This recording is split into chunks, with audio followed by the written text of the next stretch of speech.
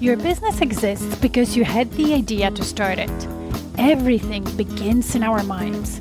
That's why your business results cannot outgrow your current level of thinking. Do you want to serve more clients, make more money, without working more or burning yourself out? Grow yourself first as a leader of your business, because that's who you are, a leader, even if you're the only person in your business right now. When you lead yourself first, the business results will always follow. My name is Maggie Perotin. I'm an international business and leadership coach, an expert in business mindset, strategy, and high performance. I created the Diamond Effect podcast to help you elevate your thinking, expand your perspective, and through it, grow your business without overwhelm. So let's get started.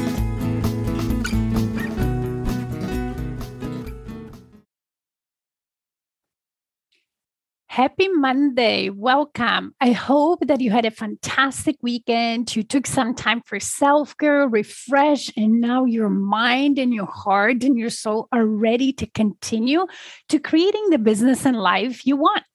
So let's talk about belief this week, because everything starts with the belief. In order for us to create certain results, right, we need to have a desire for a goal. We need to want something, because when we really want something, that will allow us to come up with the strategies to get it, realize what else we need or how can we need to help ourselves, right, to get there.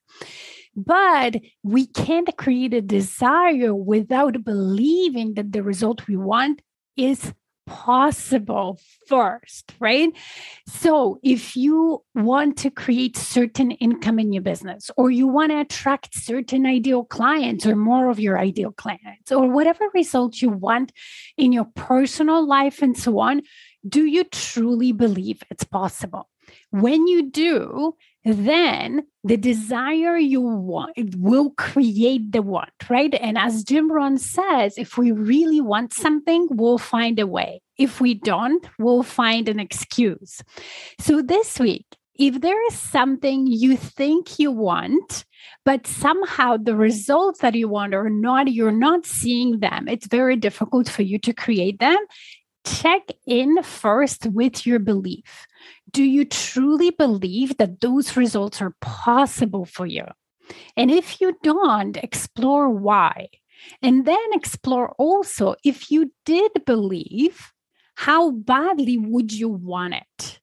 And if you really wanted it badly, what would you do? And how would you help yourself to get there? All right. So explore your beliefs, go back to them this week. If there is something you think you want, but somehow it's not being created in your life and in your business. Have a fantastic week. Bye. Thank you for listening today. If this podcast resonated with you, please come back. Also, you can leave a review on whatever platform you're listening. And if you have a suggestion, question, or a topic you would like me to talk about, let's get in touch via email. Email me at maggie@stairwaytoleadership.com. See you in the next episode.